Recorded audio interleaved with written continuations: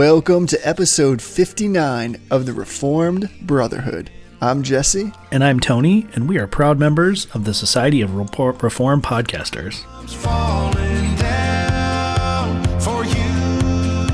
There's nothing in this world I wouldn't do. Hey, brother. Hey, brother. How you doing? I'm doing great, and I'm particularly excited this week because I want to get to some affirmations and denials. Yes. Why don't you go first? Because we're going to want to spend a little bit of time on my first affirmation. Man, I'm so excited. I'm smiling too just because I know you're super stoked, whatever your affirmation is. Yes, I'm absolutely just a Twitter with this. Okay, all right. So here's what I'm affirming this week. I'm affirming with everybody who's been leaving us voicemails because they've been awesome. We listened to them all. There's been a lot of different kinds, and I know it's on our list. We want to somehow get those voicemails onto the cast with us so that people can hear and be a part of the conversation, get those voices in. So it's coming, people. So please keep leaving us voicemails. But thanks especially to Jimmy and Gordy, who have left some amazing voicemails of encouragement and questions, and we're coming for you. So keep those calls coming. Absolutely. All right, so what are you affirming? So I have this application I use called Crowdfire. This is not what I'm affirming. It's just the intro to my affirmation. And what Crowdfire does is it basically like has an algorithm for me to build like a Twitter following. It's like you do certain things and it increases the number of people following you on Twitter. Okay. And one of the things it has you do is it has you follow people who are following other people. So like I might follow the Reformed Pubcast, and then it has me follow people who are following the Reformed Pubcast. And so when I follow none of that matters, but I discovered this Twitter account that is called Nate Haikowitz. And it is a parody account of Nate Pickowitz, who was our guest last week. And it's like whoever it was spent like an entire afternoon writing these haikus. So the first one they wrote was, "Love theology, tweet in precise syllables, I'm Nate Haikowitz." Oh, that's so good. I did see this actually this week. So and it's exceptional. I emailed Nate to see if it's him. He probably will tell me, but he probably will tell me not to tell anyone else. But it's just the most phenomenal thing you've ever seen. So it's Nate Haikowitz, Haikuwicz. So, like, here's another one that says, "Lawson MacArthur, our generation's finest. This is for certain." "Preach in New Hampshire. That's Gilmanton Ironworks, reviving New England." It's amazing. I can't even imagine how awesome this is. So Nate is either the most brilliant marketer, or he has hit the big time and now has like enough of a following to have a parody account of himself. So here's the thing about that, and this is no disrespect to Nate because I love Nate. I'm just wondering if his poetry game is that strong. I mean, whoever did this is like super creative. Yeah, I don't know. I think what we should do is we should have an entire episode where Nate Pickowitz just reads these haikus from Nate Haikowitz. That's the whole episode. We need to do just a poetry jam episode. Yes, where it's Nate and his really smooth New England voice reading those. Yeah. Underneath like sweet, subtle jazz tones. I can make that happen, I think. Yeah, we should definitely do that. I love that. All right, what are you denying this week, Jesse? This week, I'm denying the New York Yankees making it to the World Series. And I'm denying this for two reasons. One, because it happened and I love it as a New Englander and as a lifelong Red Sox fan. And two, actually, I guess that was the whole reason. There was no second reason. That's enough. This, for me, proves that the love of God is absolutely binding in a literal sense, because I can conceive of no reason why any person on earth would be a Yankees fan. And yet, if I meet one who is a Christian, I still love them. The Yankees hate is real in New England. I know that everybody looks at us from the rest of the country and thinks they can't really hate the Yankees that much, but it's true. We love our Red Sox and we hate the Yankees, and there's really no good reason for it. I don't even watch baseball, and I have a Boston Red Sox hat that I wear regularly. Right. That's what it's one of the many things I love about you. I'm wearing a Red Sox hat right now. I almost said I'm wearing a Red Sox fan right now. That's how excited I was, even though our team didn't make it to the playoffs. But yeah, I'm definitely denying that they didn't make it, and I love every part of that. That is pretty funny. Yeah. So how about you? What's on the denial docket this week? I'm going to bring us down just a little bit. So my heart is really heavy, and I'm denying strife in the church. And it's been a week where like it's been constant. There's been like a constant battle online about justification and good works, and there's constant battles about something all the time. And obviously, like, I'm a theologian, we're a theological website or podcast. There's a place for like theological battle, but it should be done with the intent to glorify the Lord and to correct and rebuke and restore a brother or sister in Christ.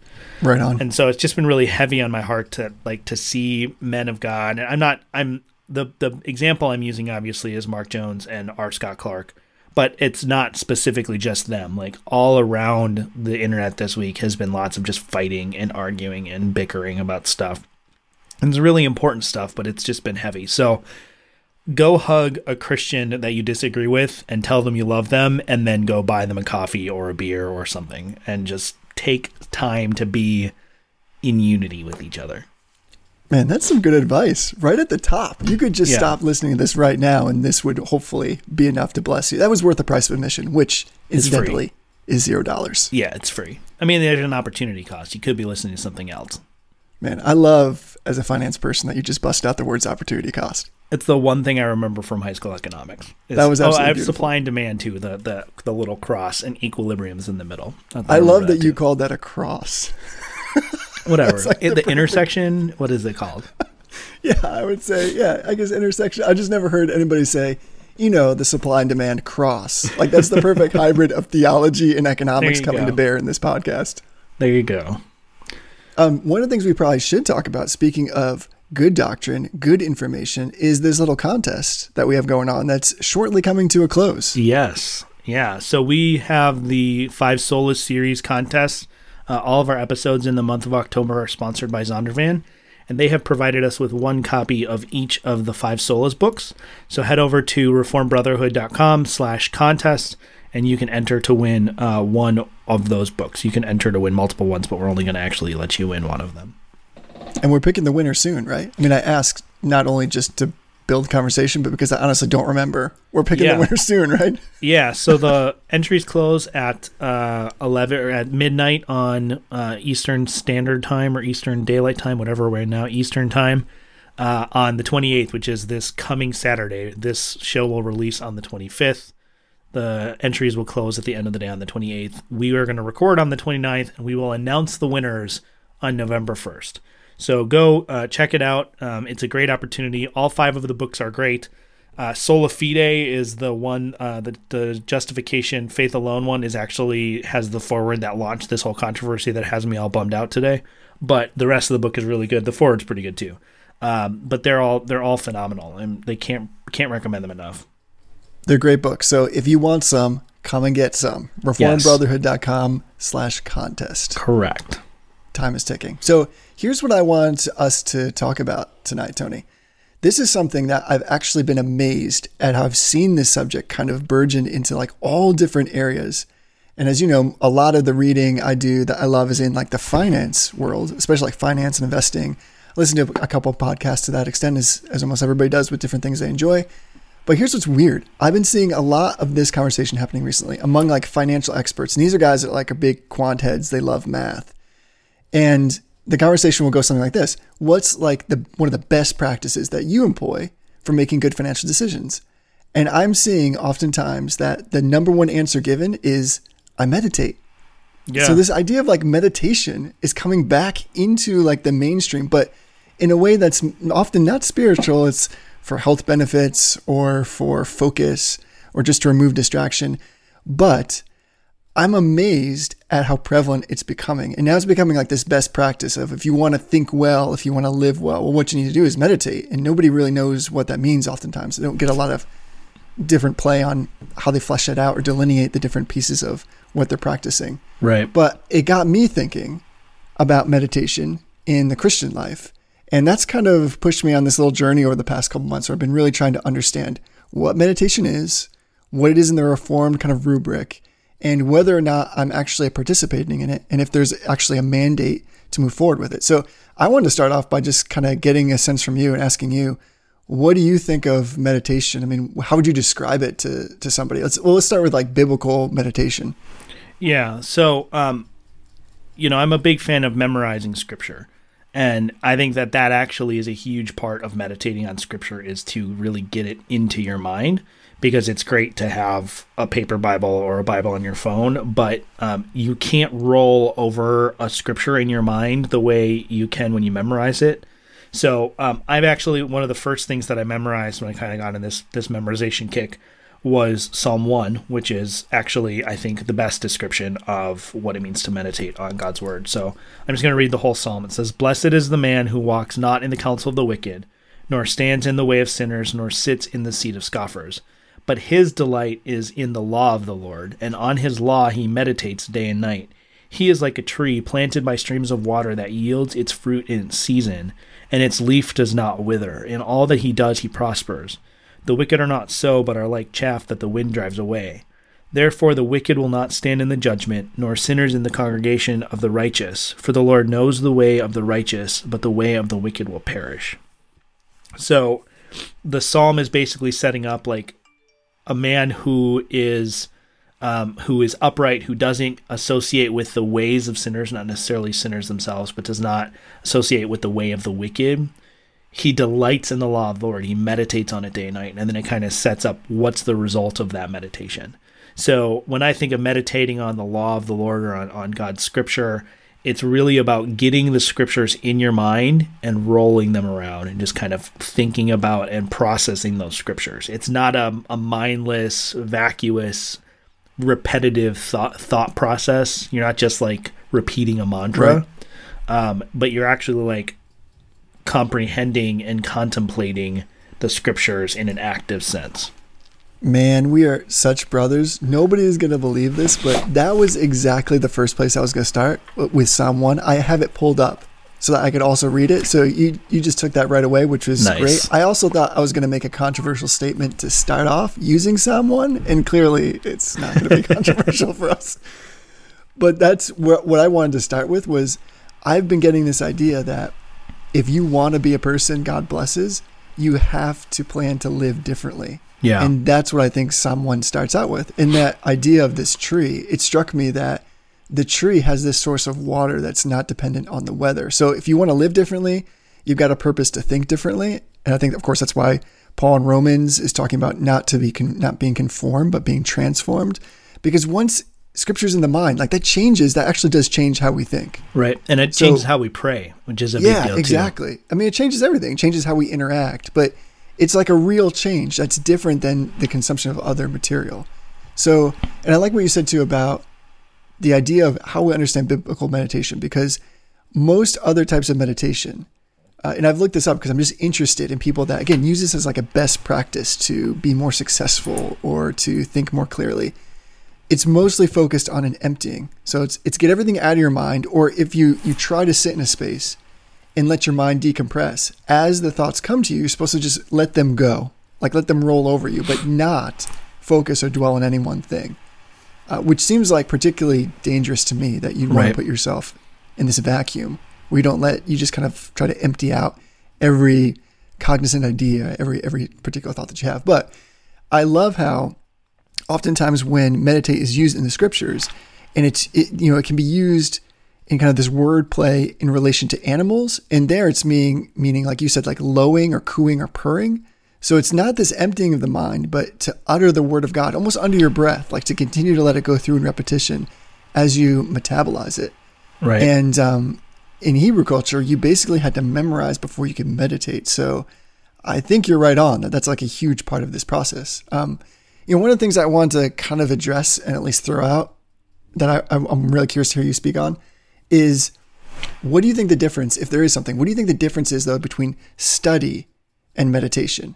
Because we can be really good studiers, particularly people that are inclined to want to use their mental abilities to invest in theology. But before I go there, I want to see, like, is there a difference in your mind, or are they basically the same thing? Yeah, I mean, I guess that's something I've never really thought extensively about.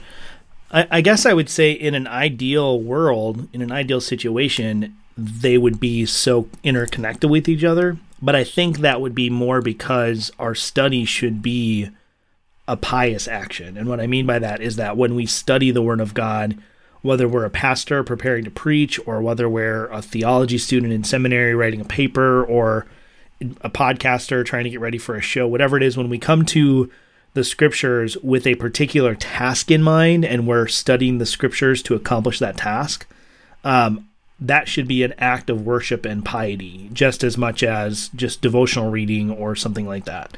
I would say meditating is almost making the scripture an ends in itself, and not to the level of like you're meditating on the scripture for the sake of meditating on the scripture, but that's kind of, there's no next step, right? So when I come to the scripture to study for a paper, there's a next step after I study the scripture. But when I meditate on the scripture, that is the step that I'm taking. And the purpose of that step is to get scripture into me without necessarily having like a direct output like there would be in a paper or sermon prep or something like that.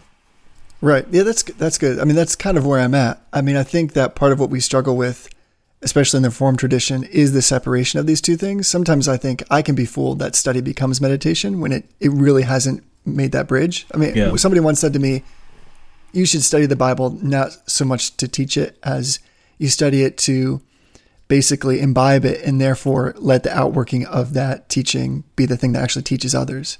Yeah. So, I mean, I think that's right.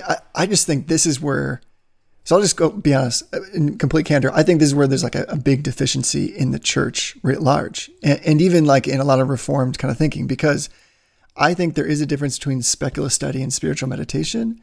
And what I mean by that is, I think a lot of times as Christians, we just believe that meditation is nothing else but thinking over, looking and inquiring into the doctrines and the duties of the Word of God. But that's where the difference lies. If study is looking into the divine things in order to understand them, I think meditation is the ruminating upon those things in order to apply them to your cases, to your conscience, right, and to rise our affections towards spiritual things. So I'm wondering, I think there are many people that are well studied, but what about our affections? You know, do we have strong spiritual affections? And I'm guessing we can each think of people that are learned, and I'm guessing we can think of people as well that really love the Lord Jesus Christ, have a heart that is centered on him.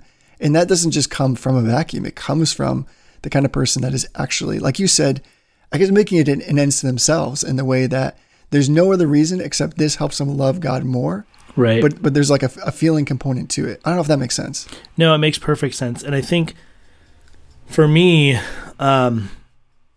seminary is crazy. It's a crazy pace. It's a crazy situation. You are cramming as much information into your brain as you possibly can. And so you come out of seminary with all sorts of knowledge, but you don't always know exactly what to do with it. And what I've found is that as I've worked on meditating, memorizing the scripture, the meditation becomes easier. And then once the meditation becomes easier, my life begins to follow that pattern. So I'm going to read one more scripture, and this is another passage that I actually just memorized the other day. It's Joshua 1:8. It says, "This book of the law," and just a side note, I think when the scripture says book of the law, obviously there's a specific reference. It's talking about a specific text. But I think when we read the book of the law, or when we read about the law as Christians, we can probably kind of extrapolate to the whole scriptures. So this book of the law shall not depart from your mouth, but you shall meditate on it day and night, so that you may be careful to do according to all that is written in it. For then you will make your way prosperous, and then you will have good success. And then verse 9, it says, "Have I not commanded you, be strong and courageous, do not be frightened, and do not be dismayed, for the Lord your God is with you wherever you go." So it's funny because the meditation or the memorization software that I use, it has those two as discrete verses, but I think they're really related. So this is the same exact pattern that we saw in Psalm 1, right? Meditate on the law. If you meditate on the law, then you'll be a fruitful, godly person, and the Lord will be with you. The Lord knows the way of the righteous. And so for me, the getting the scripture into my mind, into my memory, I'm actually able to see these connections between passages and between scriptures a lot more effectively than I ever was before. And it's not from reading commentaries, right? It's from memorizing scripture and just having it in my brain. And then when I'm praying, whether I'm praying privately or I'm praying with a friend or I'm praying in front of the congregation on a Sunday morning, wherever it might be, the scriptures are now coming out of my mouth without me even always consciously thinking about it. Right. And scripture it's kind of like, in the best possible way, it's like scripture suddenly becomes the air you breathe so much that you don't even notice it anymore, but in a really good way. It's not so much like, we think about like the analogy with the fish who's in the fish bowl and he doesn't know what water is because that's all he's ever known. It's kind of that, but in like a positive sense, that all of a sudden scripture is the air we breathe. And since it's the air that we breathe, it's also what comes out of us. It's everything that we consume. It's our very source of life. Right. That's well said. I think that's absolutely right. That's the thing that, like, I've often thought, especially when it comes to, for instance, praying and singing, what better thing can you do than pray or sing God's word back to him? Like, Right. That's the safe place. And that's the blessed place. Right. Because these are powerful words that God has actually given to us. And that's why I'm making this contention that I think if you want to be a person blessed by God, you've got to meditate. And if we take that out and just say, well, I do my Bible reading, I go to church, I take good notes, I don't know that that's enough, or at least that's the conviction of the place where God is leading me. That, for instance, the Puritans were really high on meditation, but I think, like, on the heels of what we've been talking about with the Reformation, that's because sola scriptura was paramount to them. They took Right. God's word to be literally God's word. And so therefore it was important not just to read it for the grand story arc, not just to read it for context, but to actually find a way to pick apart the pieces and digest it so that it became the air that they breathed. It became part of who they were. And I think this is where we can get feeling in the best possible sense, if that makes any sense. Because usually Reformed people, if I can just be straight pejorative, are pretty stoic because we're pretty heady and well-minded. So we're naturally skeptical of feeling used inappropriately or sentimentality.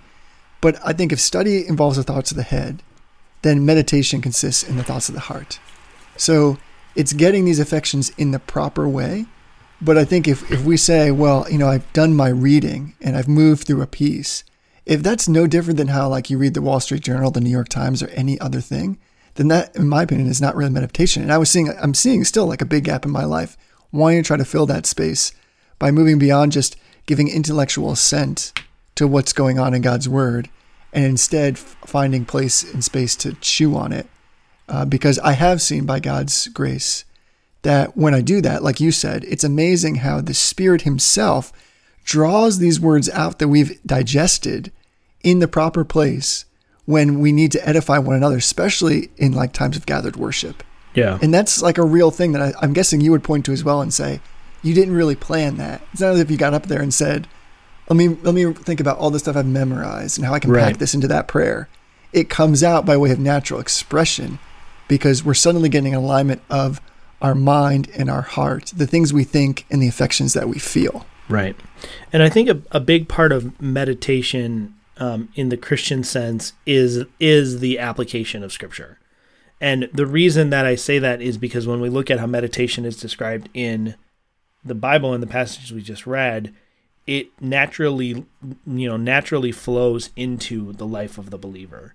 And so, I would venture to guess that there are plenty of non-Christians, either people who think they're Christians who are not, but also people who are just not Christians who don't pretend and don't claim to be Christians, who probably know a lot of Scripture, right? Bart Ehrman, who's like the leading critic of the New Testament, probably could quote Scripture and explain Scripture better than 90% of even Reformed Christians in terms of explaining what the content of Scripture is. So just reading Scripture is not the goal, and it's really not all that special. It's something that a non-Christian can do. But when the Holy Spirit suddenly has changed you, and now these are the words of life instead of to kind of borrow a Lutheran paradigm, they're the words of death. The law is death to those who are not in Christ. And now suddenly these words have become words of life to me. Of course I'm going to ruminate on it. Of course I'm going to meditate on it, because now this is something that is for my benefit rather than just like ink on a page or the pious thoughts of a previous generation or something like that. So I think you're absolutely right that we really need to, as Christians, and I think as Reformed Christians particularly, we really need to get to the point where the scriptures become more than just a source of knowledge, because the scriptures themselves testify to who Jesus Christ is. It's the revelation of who Jesus Christ is. It's the very word of God. And as a Christian, it's the very word of God for me. So, I think that you're probably right that we really just missed the boat on that a lot. Yeah, and it's funny. This is one of those things that's like people in different eras and epochs want to discover as something brand new with all kinds of benefits. And God all along was aware of that, of course, because of how he created us. So, I mean, I believe God not only gave us, but created meditation for our benefit. So it's ironic that, people would say this has all great health benefits, and that's true. But it's like it has great health benefits because it's kind of a derivative or a perversion of what he really desired. And that was what you said, like we should be able to delight in the law as we delight in food. Right. And if we're not delighting in the word of God like that, where we have an appetite for it, then I think we have to be concerned, right? Yeah. Yeah. I mean, I know I'm feeling like really introspective today. I'm not sure why. I know for a long time as a Christian, it was a struggle to read the scripture. And it wasn't because I didn't know it was important. It wasn't because of any of that. I just didn't have a desire to do it. And, that's a sin in my life to not desire God's word. But I think for me, where the corner turned was when I started to recognize we have a listener. I'm not going to use his name because I don't have his permission. I've talked about him before, but I have a friend from college who went off to seminary, to a liberal seminary, and basically like flew off the rails and kind of walked away from the faith. And over the course of a couple years, I'd get a Facebook message from him here and there, an email or whatever. I'd run into him when I was back home, and he would talk about his life and how he had these questions, and I would point to scripture for him. And then he started reading the scriptures. And he started taking the scriptures seriously, and the Holy Spirit changed his life and brought him to a real, vibrant, transformational faith that he didn't have before. And seeing that development was a corner for me, because I've always taken the scriptures seriously. Right. But seeing the scriptures actually change a person's life and turn them, conform them to the image of God, to look more like Jesus. I was like, what am I doing? By like, I read my 15 minutes of Bible in the morning and then I check off my box. It's like, well, no, I should be like hungry for the scriptures. I should be saying like, all right, I've got 5 minutes while I wait for the bus. I can get a chapter in here. Just like sometimes people who are like really crazy about like running or fitness and stuff, like they'll stand at the bus stop and they'll jog in place because they just got to get their steps in. Well, okay, they want to get their steps in. Do we feel that way about the scriptures? If we had like something we could put on our wrist, like a Fitbit, that kept track of how much scripture we were reading and reported to us at the end of the day that we did or didn't meet a goal, and all of the spiritual health metrics that go along with that, just like our Fitbits do, would we take it as seriously as we take our Fitbits? I mean, almost everybody has a Fitbit nowadays, and like we just don't do that with scripture, and scripture is infinitely more valuable to us than physical health is. So I guess I think it's just an issue where we all kind of give lip service to the fact that we love the scripture, but we don't really act like the scripture is all that big of a deal to us. Yeah, I'm sensitive to this argument among some that say, don't get so focused on trying to read the Bible every way in a legalistic way, because that wasn't the normal historical experience. Right. I get that. And I wonder part of the validity of that argument is that we have brokered a sense of accomplishment in just the volume of what we're able to read or consume, or the ability to just go through a passage. Right. Whereas the person who says, I open up my Bible daily, not because I know I have an app that's going to bark at me if I don't finish it today, but because I'm hungry and thirsty. And I realize I'm totally contingent. And because I realize we're people that need to be spoken to. And this is the way God speaks. Right. Is through his word, and it's through the metabolizing of it. Like you said, not just the scripture, but the scripture for me. And that cannot happen in just a cursory way. It has to happen where I guess I take it and jog in place with it, so to speak. Yeah. So that it's present with me and I'm kind of getting something more than just a little arc. I mean, I would make the case to say that I think the chief part of the experience of religion is included and contained in meditation. That's where I'm increasingly coming to that. it's only in meditation that we're going to feel all the experiences of a spiritual life and exercise all the graces of the Spirit. And so I think this is what the great gift that God has given us, not just his word, but the ability for us to digest it in such a way that it does actually start to have an impact on how we think. Because I think like how you think is the test of who you are for the most part, because you can do a bunch of really good stuff with a wrong-headedness, or you can do a lot of good stuff and hide your true motives. But the thought, taking captive every thought, doesn't just happen if I just kind of dip into the Bible for 10 or 15 minutes without taking something beyond that time and really trying to process it. Yeah. So I just want to get to that place where I can do that more regularly and I have some good kind of techniques to move in that direction, you know? Yeah. And I think too, I think we instinctively know, I mean, you and I both affirm the regulative principle of worship, and right. that applies differently to the Lord's Day worship and the structured formal worship of the church. It's not that it doesn't apply to the rest of life, but it applies in a different way. And so I think we instinctively know that the scriptures regulate our lives. And to be honest, like, we don't like that. So I know for me, like, sometimes when I have a particular sin or attitude issue or whatever it is that I know needs to be corrected, that's actually when I'm more hesitant to go to the scriptures. And it's because I know that God is going to bring that part of me that I want to cling on to. He's going to bring that into alignment as I read the scripture. And so I just want to read the first few questions of the Westminster Shorter Catechism.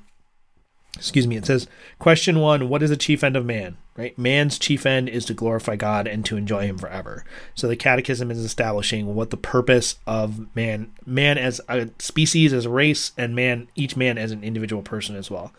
The very next question is, what rule hath God given to direct us how we may glorify and enjoy him? And the answer is the Bible. So we come to the Bible, and we all want to worship God in our own way, right? We want to determine the best way for us to worship God and the way that makes us feel great. But the scriptures are what regulates not just our worship, but our entire life.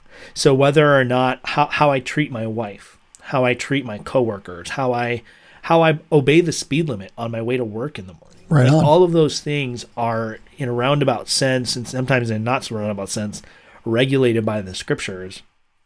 And so I think we have to be intentional to fight against the tendency to withdraw from the scriptures, because we don't like that. We want to do things the way we want to do things. And I've found that as I meditate, and I guess I'm kind of using meditate and memorize in sort of a synonymous sense, that as I get more scripture deep into my mind and into my heart, in a sense that it's there and I don't need to think about it anymore. It's there. It's part of my knowledge base, and it's part of my everyday working memory. It's part of my programming. I'm rewiring myself. Yes, exactly. Or God is rewiring me exactly. with this scripture that I'm embedding in myself. I don't feel as hesitant to go to the scripture anymore, because it's already part of who I am. So now it's kind of like learning a new language. Like it's not as scary for me to go to the scriptures, because I already kind of speak that language. And the more that I go to the scriptures, the more I speak that language, then the easier. And all of a sudden you turn this corner, and it's like, no longer am I fighting the desire to stay away from the scripture, but I'm scrambling to try to find time to get into the scriptures for both a meditation and a study sense. Like, I want to study the scriptures now.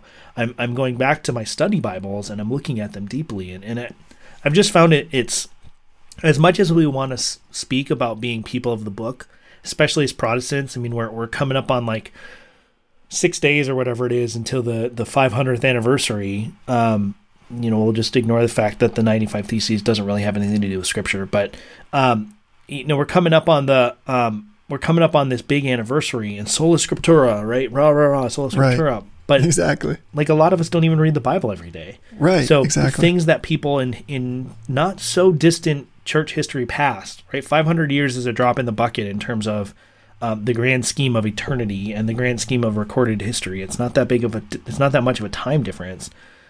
People died for the ability for us to read our Bibles, and we just kind of like leave it sitting on the shelf. We don't even like look at it most of the time. And that's really, that's kind of frustrating to me. Yeah. And you're describing this wonderful work of the Holy Spirit, right? I mean, in my mind, even almost before we get to the scriptures, we should be in a place where we're prepared for the Spirit to do his work, because there's a necessity for the spiritual operations of the Spirit of God in order to meditate properly. So we've all been through these times, and me especially, where without the Holy Spirit, all of our contemplations will be dry study. It'll just be speculative thought. It'll be laborious and without success. But if the divine Spirit takes the things of Christ and shows them to our souls, then we're going to be able to see, and then we can realize them, then we can feel them, then we can apply that stuff. And I'm wondering even, how flippantly I pick up the Bible sometimes, where I know I should get into it, but I'm already like way behind because I have not approached the Spirit. In some ways, that's quenching the Spirit. And because the Holy Spirit is a wise and just agent, the Bible says when he is quenched or grieved, he's going to resent that indignity and he will justly withdraw. Yeah. So in the Puritans, we're big on that this idea of that you got to have a sensibility about where you are in your relationship with God. And part of approaching the Bible in the incorrect way can actually do greater injustice than just leaving it be until you come to a place where you fall on your knees and you say, I want to be done with my sin. I want to see it in all its odious colors, so I hate it. I want to repent of that. And I want to come under submission so I can hear the voice of God in his words. So I'm not trying to do it on my own. So I'm with you on that. And this is where I think there's just so much room for all of us to grow. And memorization is a really great way, because if you memorize anything, all you've got to do is like continue to repeat it. Memorization is just like rote repetition sometimes. But I can't tell you how many passages where I've spent some time either in study because I had to teach something or because I wanted to memorize them, where I thought I felt pretty good about how I knew them. But not until let's say even day 15 of memorizing it, all of a sudden something popped out to me in the formation of words, or as I was trying to memorize, where I would literally be like, this is an epiphany, like sweet mercy. I cannot believe how amazing this is. And it's been in front of me the entire time. And that's nothing but the work of the Spirit of God. Yeah, absolutely. Yeah. And I remember when I first, came to the church, I don't know how long Dad has been doing it with this church, where he has an annual memory verse that the whole congregation memorizes. But this was the first church that I had encountered that at. And if I'm being perfectly honest, I thought it was kind of weird when I first did it, and mostly just because I've never seen it before. Right. But it's something that I've really come to learn to love, because I can say, our memory verse this year is Galatians 6, 9, and 10, right? Let us not become weary in doing good, for at the proper time we will reap a harvest if we do not give up. I'm going to totally butcher it now because I'm on the spot. But then it says, therefore, as we have opportunity, let us do good to all people, especially to those who belong to the family of believers. Right? So we memorize that as a congregation. And what I'm finding is I'm more likely to do good to the people who are part of the family of believers, because that verse is constantly in my mind, because I'm constantly working on memorizing it. But on top of that, I can say to people in my congregation when they're not doing good to all people, I can say to them, don't forget, we're called to do good to all people, and we're especially called to do good to the people who are a part of God's family. And all of a sudden, rather than that just being like pious advice from another Christian, which is fine, it's fine for Christians to give advice to other Christians, but all of a sudden, I'm now literally speaking the words of God to them, and their mind is immediately going back because we have both memorized that passage. Yeah, right on. Sources of encouragement, all sorts of different things, and it's just a resource that God has given us for our benefit that we don't really do as much with as I think we probably could and should do with. So maybe we can kind of turn gears here a little bit and think about strategies, right? How do we actually do this? So one of the things that's been helpful for me, you introduced this to me actually, is the Scripture Typer app, which is great. And I would encourage, we actually have a group for this, right? And one of the things I'd like to do is kind of to work on developing this group, where anybody who wants to be a part of it, just email us at reformbrotherhood@gmail.com. Yeah. But basically it's an application that just helps you memorize Scripture by allowing you to type it out on your smartphone, tablet, or online. And it kind of brings you through a couple of various stages, right? And kind of a repetition to get you to grow it. And then it creates an automatic schedule for you to renew it or review it, because, memorizing is a bit like pulling weeds out of your garden. You'll memorize something, but you got to come back to it from time to time. And that's how it keeps it fresh in your heart and on the top of your mind. But basically, what's been helpful for me is I try now every day when I'm reading the scriptures, and right now I'm working through that Murray McShay reading plan, which is like 4 readings a day. Right. I try not to let myself go so stressed out about trying to meditate on everything. My goal is to read it, to comprehend it, and read it well, and to do so carefully, but to pull out just one phrase or something that I'm going to take with me the rest of the day. Yeah. And at specific intervals, take time to pause, especially before I pray. So if it's I'm praying for lunch or whatever, before I go into a meeting or have a conversation, I use that as my cue to say, what was it that I read this morning that I want to apply? And the beautiful thing about this, in my opinion, is meditation is not about volume. That was so liberating to me. So for instance, one of the verses I've memorized recently, this is going to sound so lame, but that's the point. It's a tiny little verse. It's Psalm 56:3, which there's some things going on in my world, and this has been so important to me. And that just reads, when I'm afraid, I put my trust in you. And it's such a simple phrase, but I'll tell you what, after like the 7th day of working on that, for some reason, the verb put jumped out to me. And it was this idea that it's not just passively, I trust in you, but I volitionally choose to put my weight leaning on God. Yeah. That was so transformative. And I think that was the Holy Spirit showing the fruit by rewarding the meditation. So I would say using that app is really great, and just taking a small verse, starting out small, and using that as a way to memorize. I don't know, what else you got? What other strategies do you use?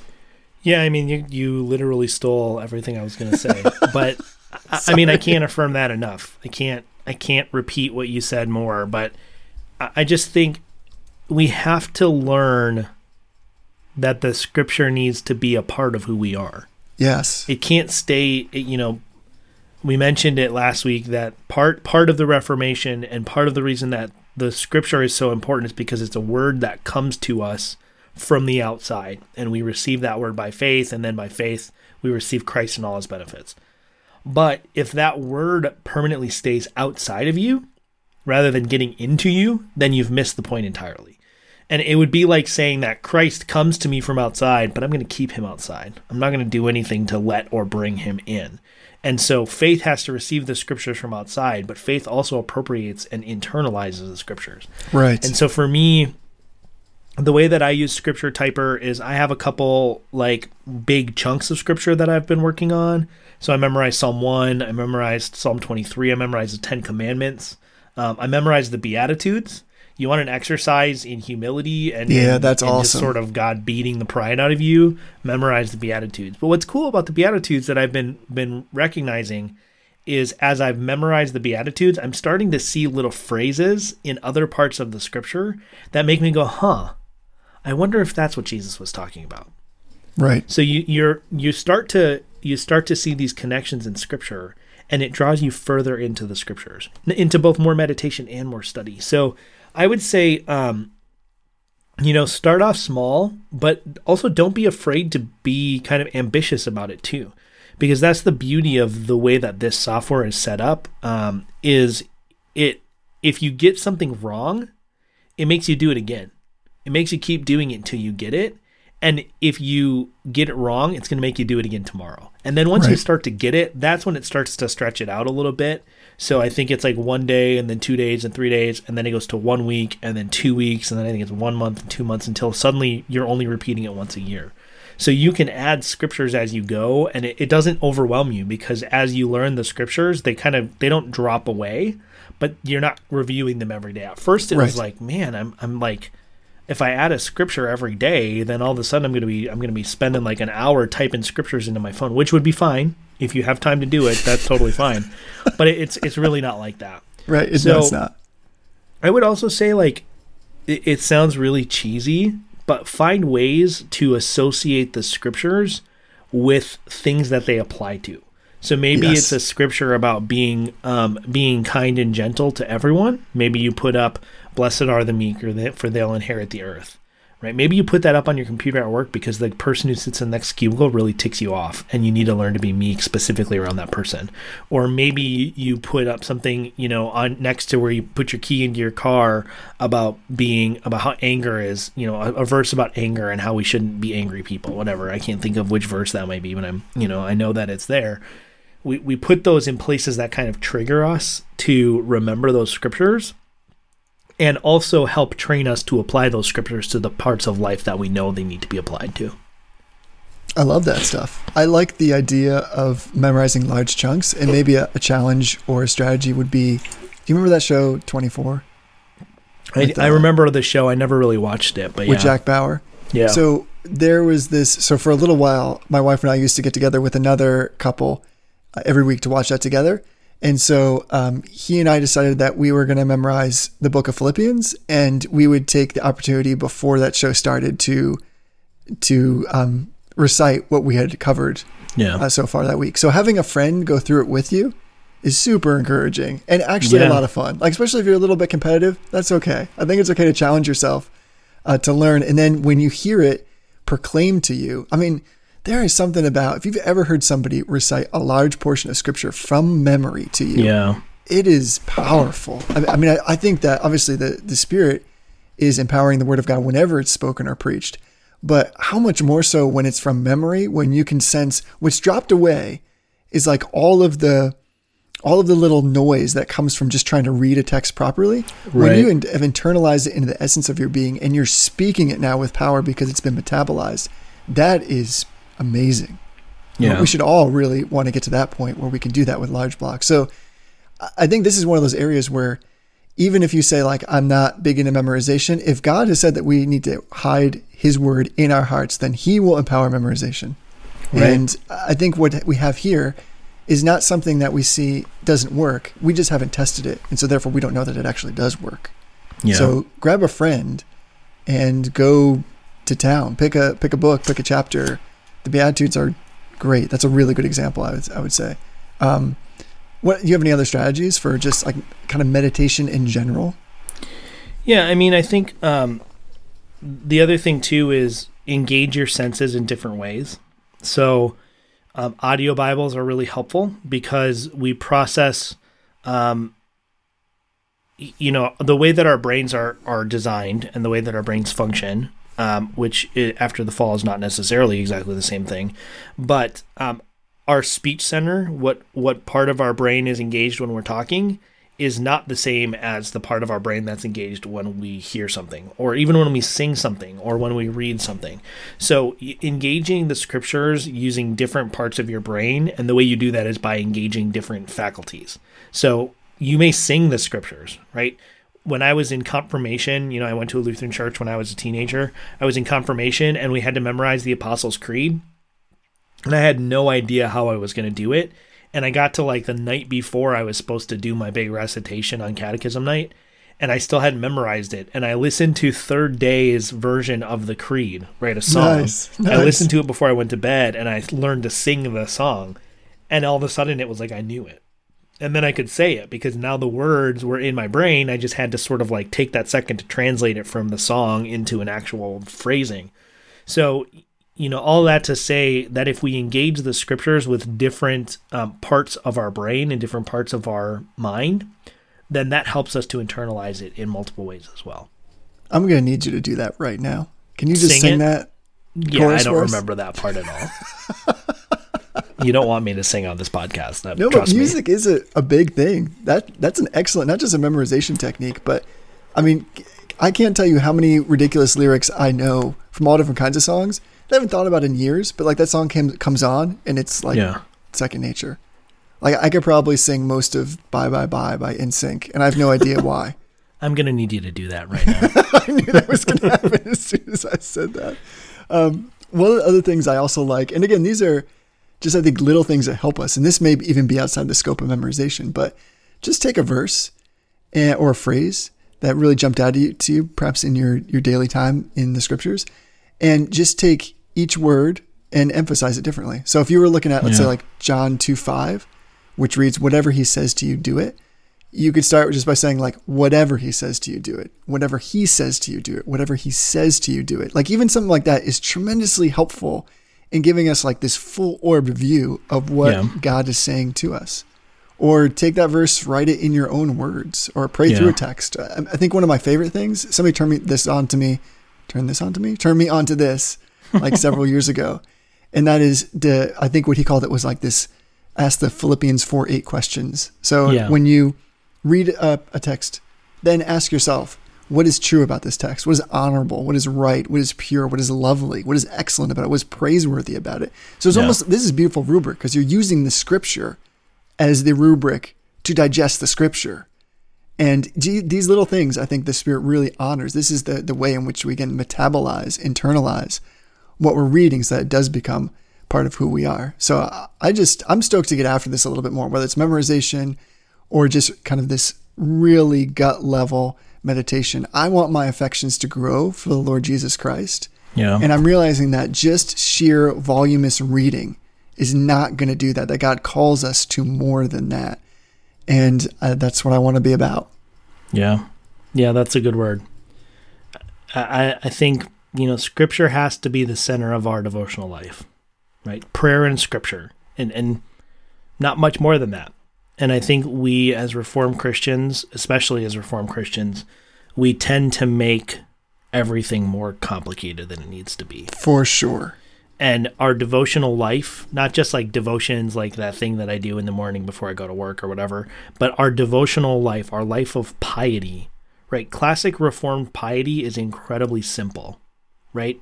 You worship with your family every day, and you pray as often as you can, and you faithfully attend to the means of grace on the Lord's Day. That's it. That's really all there is to it. And we, as Reformed evangelical Christians, have made this whole like complex of things, like devotional studies and exactly the environmentalist Bible, New King James, English Standard Version edition with the whatever. And we just need to get back to the simple, basic practice of meditating on the Scripture and praying God, repeating His words back to Him, right? Amen. That's the fundamental task of theology in an intellectual sense, is to tell God what He's already said to us. But that theological act is also the core of what it means to glorify God with our devotional life too.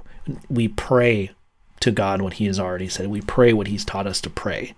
Not just the Lord's Prayer, but just in general, we pray the Psalms, right? That's a huge thing for me. Mm-hmm. So I think this was a great topic, and I really hope that people are able to just digest what has been said and really get back into the Scriptures and just ruminate on it and let it be the source of encouragement and life that it is intended to be.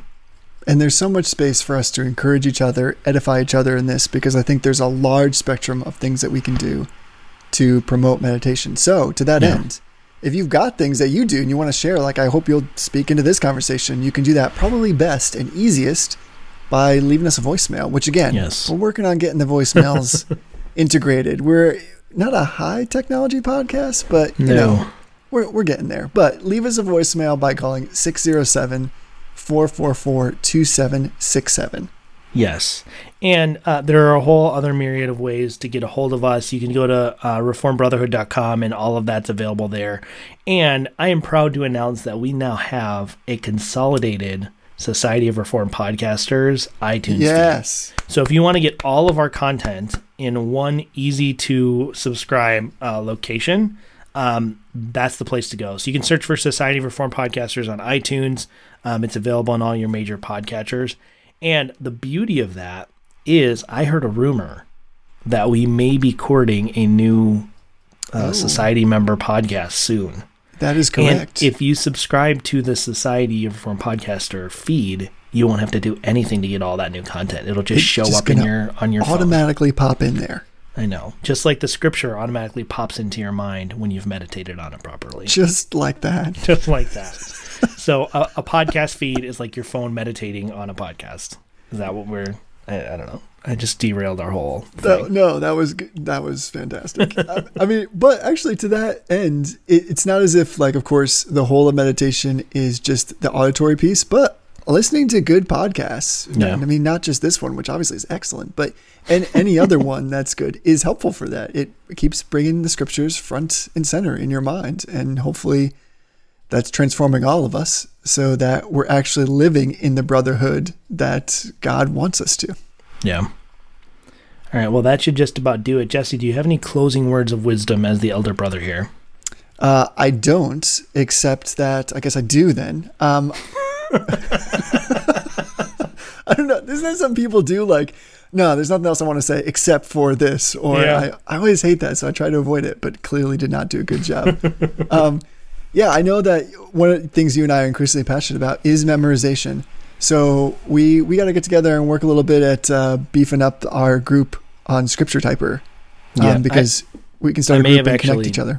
I may have actually deleted it because we weren't using it, but I will remake it for us. Yeah, because I think what we should do is we should probably start off with, as like a little group, anybody's interested, is doing Psalm 1. I think that'd be a great place to start. Yeah. Yeah, So we can definitely do that. We'll make Hit it us up, happen. Reach out to us. reformbrotherhood@gmail.com if you want to get in on that group, and we'll get you added as soon as we can. But until next time, honor everyone. Love the brotherhood.